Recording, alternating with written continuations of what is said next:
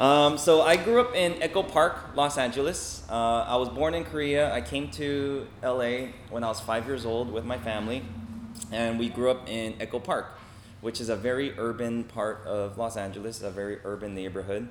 And my family didn't have a lot of money growing up, so we lived in this small two-bedroom apartment. Me, my brother, and my parents. And I don't know. I don't think we lived below the poverty line, but we might have been close. So we were. We had this like scarcity mentality. Okay, I don't know if you guys know that term, scarcity mentality. It means like growing up with little. You have this idea that every resource is limited, right? And so you have to use everything that you have very sparingly. So let me just give you a few examples, all right? So growing up, this is what my childhood was like growing up in Echo Park. Laundry, okay, laundry. We didn't have our own washer and dryer, but we had like those coin-operated laundry machines in the garage or the parking lot of our apartment building.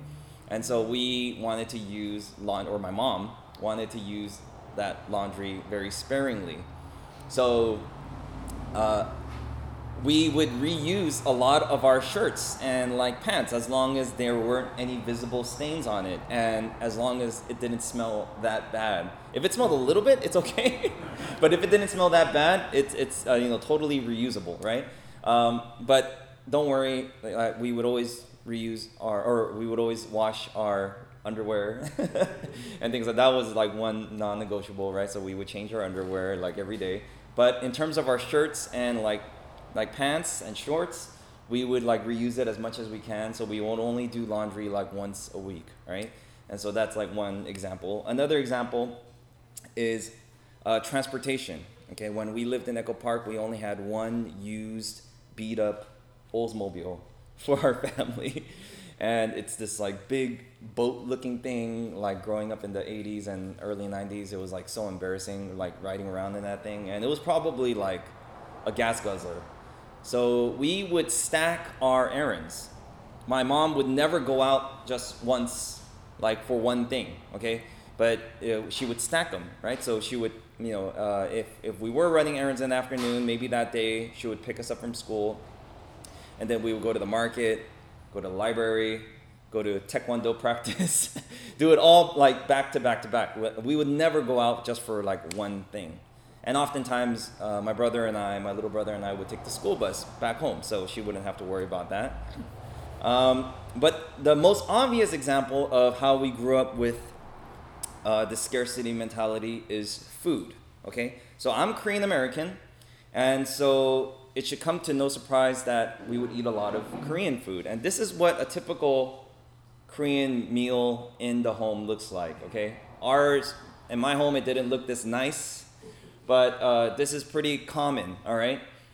So if you've never eaten Korean food before, obviously that's a bowl of white rice. And then all this other stuff on the side is called banchan, right? And that's what makes Korean food awesome, is that there's so much variety and flavors and colors, and there's a lot going on, right? Whenever I would take my non-Korean friends to eat Korean food for the first time, and they bring all of this banchan, which is pretty much like side orders. They always get freaked out because we're like, oh, we didn't order all of this stuff. But it just comes with your meal, like regardless, okay? And that's just one awesome thing about Korean. I love Korean food, okay? So this is not uncommon what a typical meal would look like. There's rice, there's banchan, and there's typically some sort of main dish, okay? In this, I don't really know what the main dish is. Maybe it's the egg. I'm not sure, but or maybe it's the soup right there on the bottom right corner. You could just see a little bit of the soup. Maybe it's that, but there'll be a rice, there'll be banchan, different kinds of banchan, and there'll be like some sort of main dish, either soup or some sort of protein like meat or fish. So growing up, my parents always taught me that I always had to finish my rice. Because if you have a nice bowl of clean looking white rice like that, and then you get all these like stains from the banchan, you can't reuse it, right? You can't really save it and reuse it. That's kind of gross. And so they would always tell me to finish my rice, but the banchan we could reuse, Okay, they would like wrap it up in saran wrap or put it back in the Tupperware, and then we would use it again for the next meal. And this is just what I grew up thinking. Okay, this is the mentality, because these things like the seasoned spinach or the kimchi or the toasted seaweed or the egg roll thing, all of this stuff costs a lot more money than the rice, which is cheap, right? So I grew up with this scarcity mentality that I had to finish the rice, and we could always reuse the panchan. And so I could throw down bowls of rice like nobody's business. I could easily kill 3 bowls of rice, okay? I just thought every Korean family ate like this. That was until I got engaged to my wife, Becky. I would eat meals, when we got engaged, we didn't really eat too many meals together when we were dating with her family, with her parents, because her dad didn't approve of me yet when we were dating. But when we got engaged and they knew that I wasn't going anywhere, we started having meals together in their home with her brother and her parents. And I would be shocked, because when we were eating together with them, her mom would tell us to finish all the panchan. I'd be like, but I still had like half of my bowl of rice left, right? And she'd be like, no, finish all the panchan. And I'd be so stressed out. Like internally, I'm like having all these thoughts, but like, oh my God, I still have all this rice. What am I gonna do? You know, I can't waste this rice. And their mentality was like, the panchan is where all the good stuff is. That's where all the flavor is. That's where all the nutrients are. You know, white rice is just like empty calories, right? It's just empty carbs. But, you know, that's where all the, you know, vitamins and nutrients and flavor, that's where all the fun stuff is. So eat all the panchan, and they always thought we could always make more, we could always buy more. I didn't really think so. That just like blew me away. And like, if it's okay to throw away a little bit of rice, it's all right, right? And so Becky grew up with this mentality that they could always get more. And I grew up with this mentality that, no, we'll run out. We'll run out of panchan, for real. Like, that's just like the mentality that I had. So that really was like a paradigm shift for me. And then I was like, and then that's when I slowly started to like shift my way of thinking, of moving from scarcity mentality to abundance mentality. And now I still see in a lot of my behaviors that I still act from a way of this place of scarcity mentality sometimes. In my it's like so deeply ingrained in my subconscious. So like even now, like when I refill like hand soap, for example, you know, with those like bags of hand soap refiller, like I'll add a little bit of water in there just to make it extend a little bit more. I don't know why. I'm probably saving like pennies or something. I don't know. But I come from this, like, I still operate out of this like scarcity mentality sometimes. So I wanted us to talk about this, okay, with each other. I'm kind of curious what your take is. Here's a discussion question, and talk to the people next to you, but someone you didn't come here with, okay? Do you operate more out of a scarcity mentality or abundance mentality? Okay. All right. By show of hands, how many people, like in their family of origin or in their background, had more of a scarcity mentality? Okay. Yeah, and you know, and then the rest of you, did you have more of an abundance mentality? Yeah. Okay. Yeah, and it kind of has very little to do with maybe like your socioeconomic background. It might have more to do with the way your parents raised you, right? Yeah. So, I was rereading The Diary of Anne Frank a few days ago. Man, I didn't really, when I read it in like high school, it didn't really dawn on me that she was a teenager when she was writing this, right? And then now I'm like reading it as an adult, realizing she was a teenager. I'm like, oh my God, this is like profound. But she said, no one has ever become poor by giving. This is the Diary of Anne Frank. No one has ever become poor by giving. Now, the reason why we're talking about like scarcity mentality and abundance mentality today is because I think it has a lot to do with hospitality. Hospitality, people who are hospitable tend to be very generous. Okay, they tend to be very generous. But the more I actually observe this often neglected spiritual discipline of hospitality is they're not only generous with their like resources, they're generous with everything that they are. Okay, they're generous with their time, right? They're generous with their like heart and in their spirit, right? And they just have a very welcoming, warm, inviting energy about them.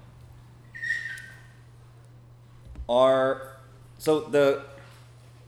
mission statement for our church is a hospitable community for spiritual wanderers. This is, if you were to go on our website, this is what our website would look like.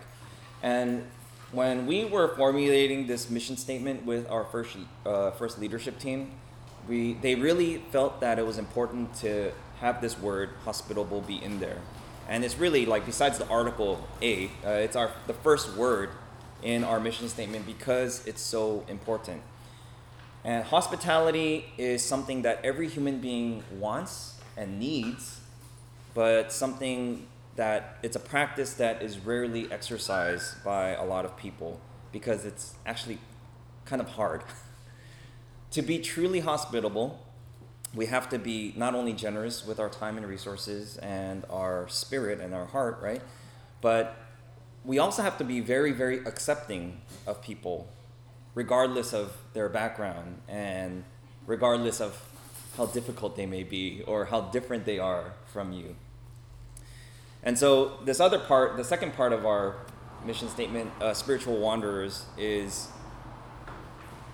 that was kind of formulated together with our leadership team at first because we wanted to reach out to people who were different from us, but at the same time, we wanted there to be some sort of connection between us and people who don't consider themselves to be people of faith.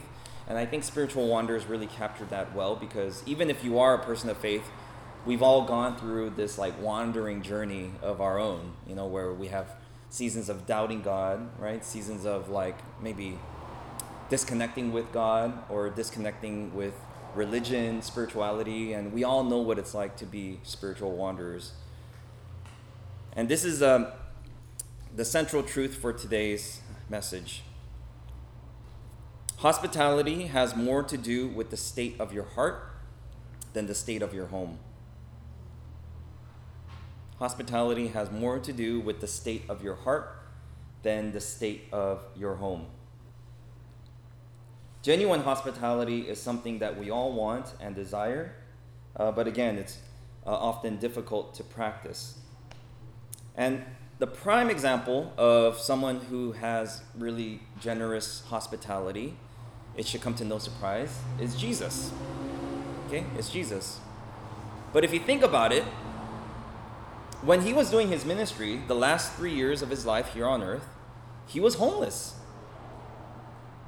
He was homeless. He would travel from town to town, right? Village to village and different regions. And he was really relying on the kindness of others to open up their homes. But regardless of whether or not he was in a house or he was outside, he would always make people feel welcome and accepted and loved because he just had that kind of heart. He had that kind of spirit.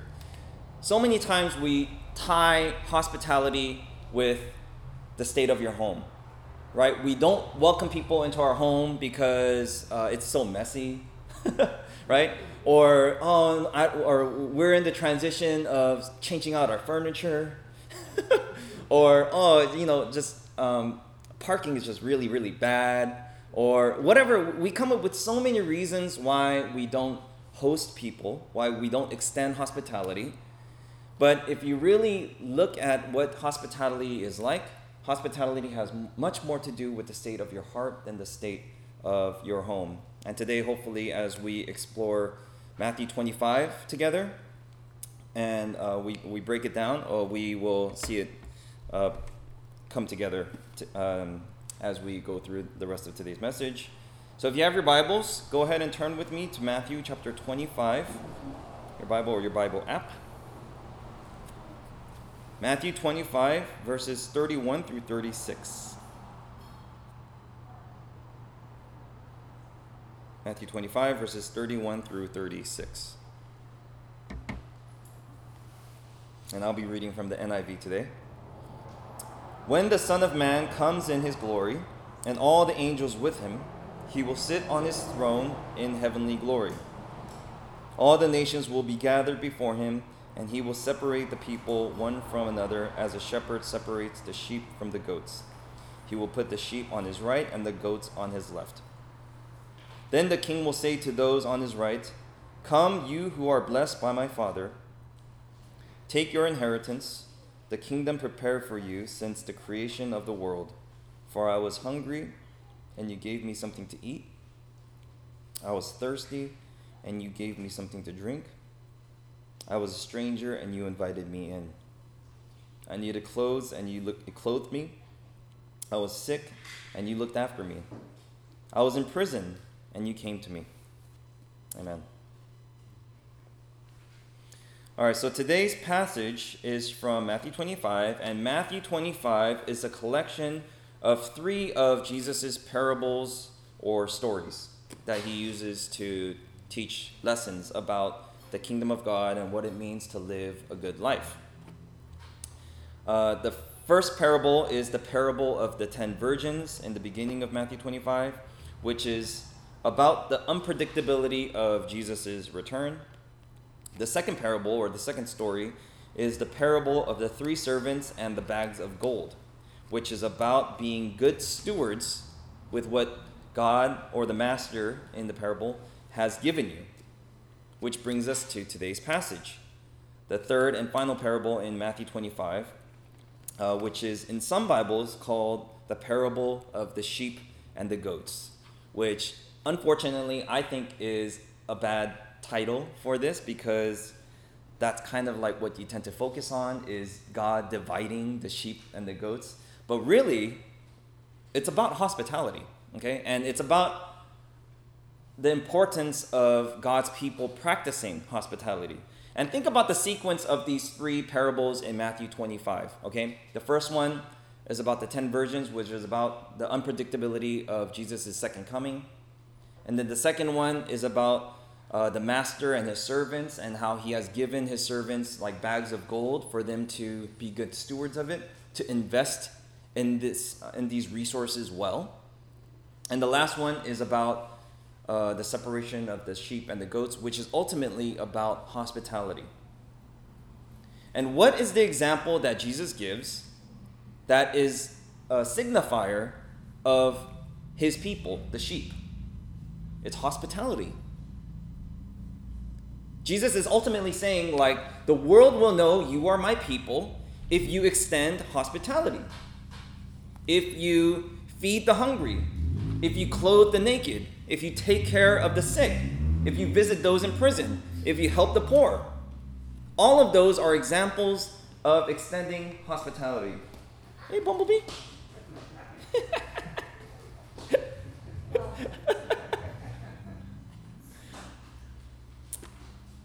Where was I? Oh, that totally distracted me. So in today's parable, okay, in today's story, Jesus describes 6 types of people, okay? And if you look it's a short passage, but if you look very closely, there are 6 types of people. The hungry, the thirsty, the stranger, the naked, the sick, and the prisoner. Okay? Bye, Bumblebee. Okay? The hungry, the thirsty, the stranger, the naked, the sick, and the prisoner. Jesus taught that when you are helping all of these people, you are directly helping Jesus, not indirectly. Okay? Directly helping Jesus. Okay? And you have to pay attention to the language that Jesus uses in verse 35 and 36. He said, "For I was hungry, and you gave me something to eat. I was thirsty, and you gave me something to drink. I was a stranger, and you invited me in." He wasn't saying, like, I'm like the hungry. He didn't say, I'm like the thirsty. He says, no, I am the hungry person. I am the thirsty person. I am the stranger. I am the prisoner. And why does he say all of these things in like first person I am statements? It is because Jesus identifies with these 6 people. He identifies with the hungry, the thirsty, the stranger, the naked, the sick, and the prisoner. Why? Because he experienced all of this. Before he began his ministry, he fasted for 40 days and 40 nights, so he obviously knows what it's like to be hungry and thirsty. He knows what it's like to be a stranger when he is not welcome. He knows what it's like to be naked, because when he was arrested and tortured, they stripped him of his clothes. He knows what it's like to be sick, to be in that broken state. And I don't know if he has ever gotten a cold before, but when he was broken and tortured, he definitely knows what it's like to be disabled or handicapped. And he obviously knows what it's like to be a prisoner, because before he was tried and tortured, he was literally arrested and taken and treated as a criminal. So he identifies with all of these things. And so whenever we extend hospitality to the hungry, the thirsty, the stranger, the naked, the sick, and the prisoner, we are extending hospitality to Jesus himself, because he identifies with these six. But like I said, hospitality is something that we all long for, but something that we rarely do. And why is this? Okay, and we have to be honest about hospitality. Okay, it's really difficult to do because hospitality requires vulnerability. Okay, we have to be honest about this. Okay, hospitality requires vulnerability. If you're going to open yourself up, you're opening yourself up to be potentially hurt, to be potentially rejected, okay? Maybe even like abused. Maybe people want to take advantage of your kindness. And the reason why we start off today with this is because we have to kind of approach it with eyes wide open. It's not easy being hospitable, all right? It's not easy being hospitable. A few years ago, at my previous church, the pastoral staff and we read this book together called Living into Community by Dr. Christine Pohl. And this book was very formative for me as we began this church together in my home a few years ago, because it really emphasized the importance of hospitality. In this book, Dr. Pohl surveyed hundreds of very healthy, thriving churches. And they're not just like big churches, they were like churches of all size. But when she observed that this was a healthy, thriving church, she noticed 4 commonalities, okay, 4 traits. Okay, she calls these the 4 pillars of a thriving community. One is gratitude as a way of life. The second one is making and keeping promises. That's interesting. The third one is living truthfully.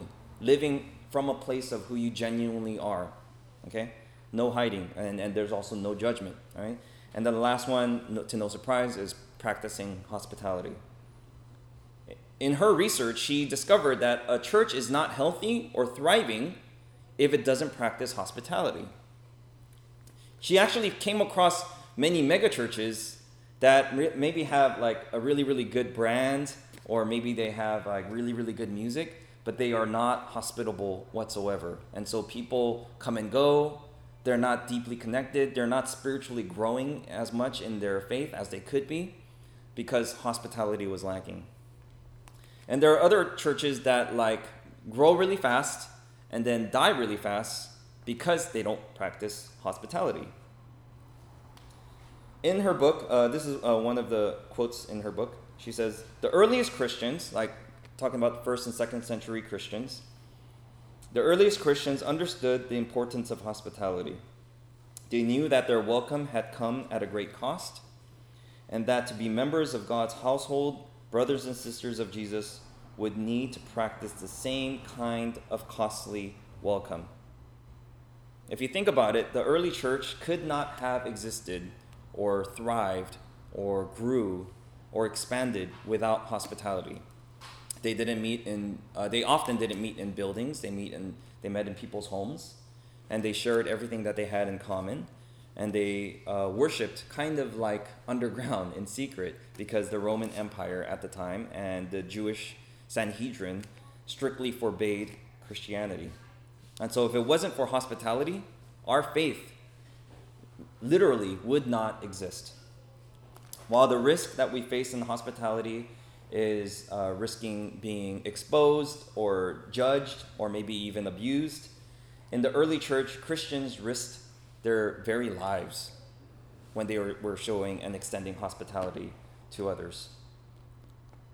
I believe this is one of the main reasons why people do not extend hospitality, because they don't want to put themselves in this kind of vulnerable place. But they are missing out on so much in their lives if they do not extend hospitality. There is so much benefit and potential for spiritual growth and spiritual vitality when it comes to extending hospitality. In Luke chapter 14, verse 12, Jesus said this: "When you give a lunch or a dinner, do not invite your friends, your brothers or sisters, your relatives, or your rich neighbors. If you do, they might invite you back so that you will be repaid. But when you host a banquet, invite the poor, the crippled, the lame, the blind, and you will be blessed. Although they cannot repay you, you will be repaid at the resurrection of the righteous." When you extend hospitality, and this is from the Message version of the Bible, okay? That's why a lot of the language is very commonplace. When you extend hospitality and generosity to those whom you know and don't expect to get anything back, there is this spiritual blessing that comes with it that the world cannot give. If we continue to find ways or look for ways to consume and feed yourself and just continue to grow in greed and in selfishness, ultimately that's going to come to a breaking point and you're going to end up feeling empty. I was literally having a conversation with an old church member of mine, and he was telling me about now he's in his early 40s, and he's making the money that he wants to make, and he's living the bachelor life that he wants to live, and he's going out every night or every weekend, and he still feels really empty, and he doesn't know why. And he's angry at God because he feels empty. But I know, and I had to tell him this, that these feelings of emptiness are a direct result of living strictly for yourself. And he no one's ever told him that before, at least not recently. And so ultimately, it's going to come to the point where just living for yourself and not extending hospitality end up leaving you feeling empty and lost. As we shared in our central truth for today, hospitality is sharing not only your resources, but also your heart. This idea of home in the 21st century, for many adults, is very different than what it used to be, especially in a place like LA. I meet people when they are transplants to LA. They, for break, they'll say for winter or summer break, they'll say "Oh, I'm gonna go back home for vacation," but maybe their home is somewhere they haven't lived for many, many years. Yet home is oftentimes where their parents are. Home is maybe where they grew up, right? And then where they've been living, which might be in LA for many, many years, it's still kind of a transitory place. So this idea of home is a kind of in development. For us, my family, we've moved around so much in the past 15 years that my idea of permanent home is still in flux. Even though I know LA is my home, we've moved around in LA County for many, many years, but my home is still kind of even where we're living now, I know we're not going to stay here permanently, but it's home for now. So home, for me, so they say home is where the heart is. I really didn't know what that statement meant until I was an adult. For me, home is where my family is, and my family is where my heart is, and so that makes sense to me. So hospitality operates more from that place, that it's coming from this place of your heart rather than your physical home. When you think about, for example, let's transition this to like a spiritual community. When you think about church or a spiritual community, what is that community's most valuable resource? Is that how much money the church has? It's the people. Ding, ding, ding. It's the people. It doesn't matter where they meet. Right? It doesn't matter how much money is on our bank account, right? It doesn't matter, like, even if like they have the best music, right? Or the most amazing like preacher. It's really all about the people, right? It's really all about the people. The people is the church's like most valuable resource, right? You have to think of yourself in that way. You as a potential host, as someone who's potentially extending hospitality, you are the most valuable resource. Again, here's another quote from the book Living into Community that I mentioned by Dr. Pohl. She says, communities that practice hospitality discover that one of the most precious resources they have to share with people is their fellowship and friendship. That is the most valuable resource, is people's offering of fellowship and friendship. But hospitality is not only an important spiritual practice, it is also the first step of love. Love cannot exist without hospitality. Because what is love if not accepting and knowing who the other person is? Right? If you really stop to think about it, love cannot exist without hospitality. If you want to enter into a loving relationship with someone, be it a significant other, a friend, or a neighbor, you have to be willing to know them and accept them. And that is hospitality. Hospitality is the first step of love. So, who are the ones in your life that God is challenging you to extend hospitality?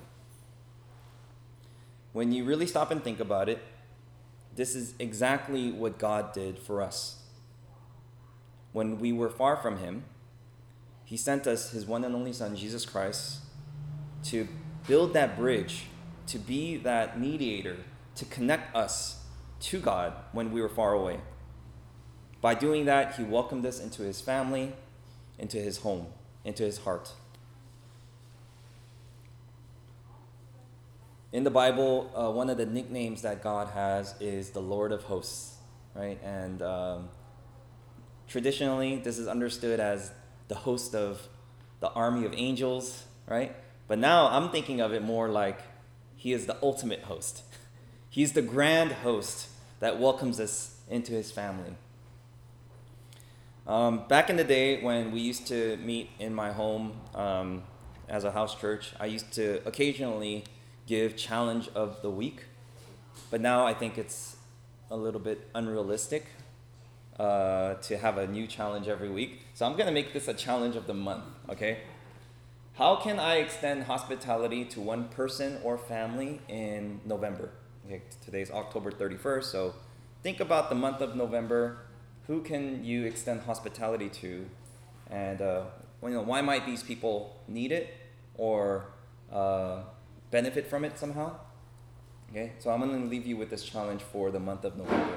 How can I extend hospitality to a person or a family? Let's pray.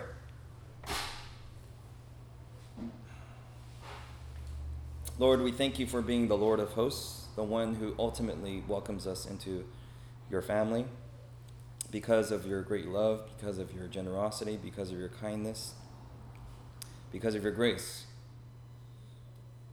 We have the opportunity to be called Your sons and daughters. We thank You so much for showing and modeling this love for us so that we could do it for others. And especially in this like post-COVID world, it's easy to neglect this spiritual discipline. But Lord, help us to find ways to do it, even if it is not about welcoming people into our home. How can we extend hospitality through relationships, through time spent together, by caring for one another, extending our heart, so that we could potentially share the love of God, the love of Christ with others. Would you use us in this way, Lord?